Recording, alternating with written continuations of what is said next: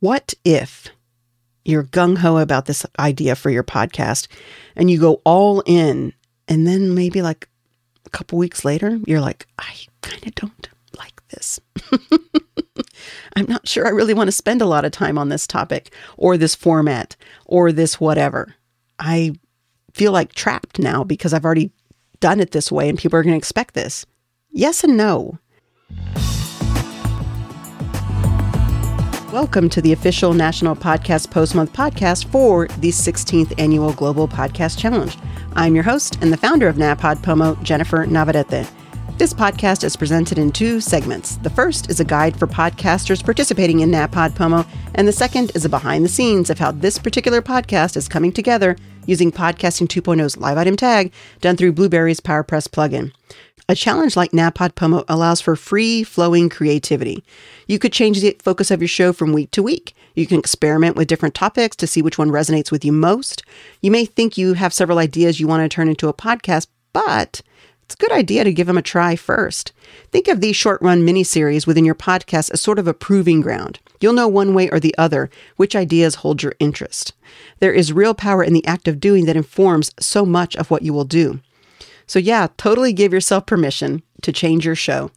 Just take your listeners on the journey with you. We aren't fans of whiplash listening, but we do like roller coaster rides as long as we know what we're in for.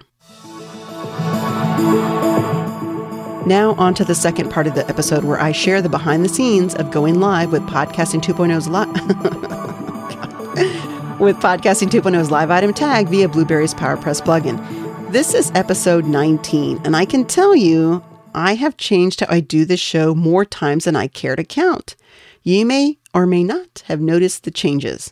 I can tell you the version of the podcast in this episode is in some ways more refined and in others, way more rudimentary. In some episodes, I cringed hitting publish, but I needed to remind myself that it's progress, not perfection. And I also experienced quite a bit of fail fast, get good. I think, cross my fingers, that I'm finally approaching the get good mark. Maybe. Hopefully. Well, only time's going to tell. I mean, at this stage right now, I'm thinking maybe not.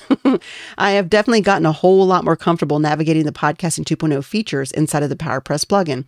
I'm not using all of the available features, but I am sure curious to do more.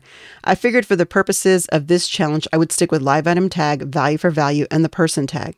If I just threw you for a loop, not to worry, episodes 21 through 30, I'll talk in depth about what is available inside of PowerPress as it relates to Podcasting 2.0 features and share more about my experience, or as I like to call it, podcast brain groove development. And with that, I will close out this episode of the official National Podcast Post-Month podcast for the 16th Annual 30-Day Global Podcast Challenge. Stay tuned because in the next episode, we are going to be talking about giving some feedback to your fellow NaPodPoMo podcasters.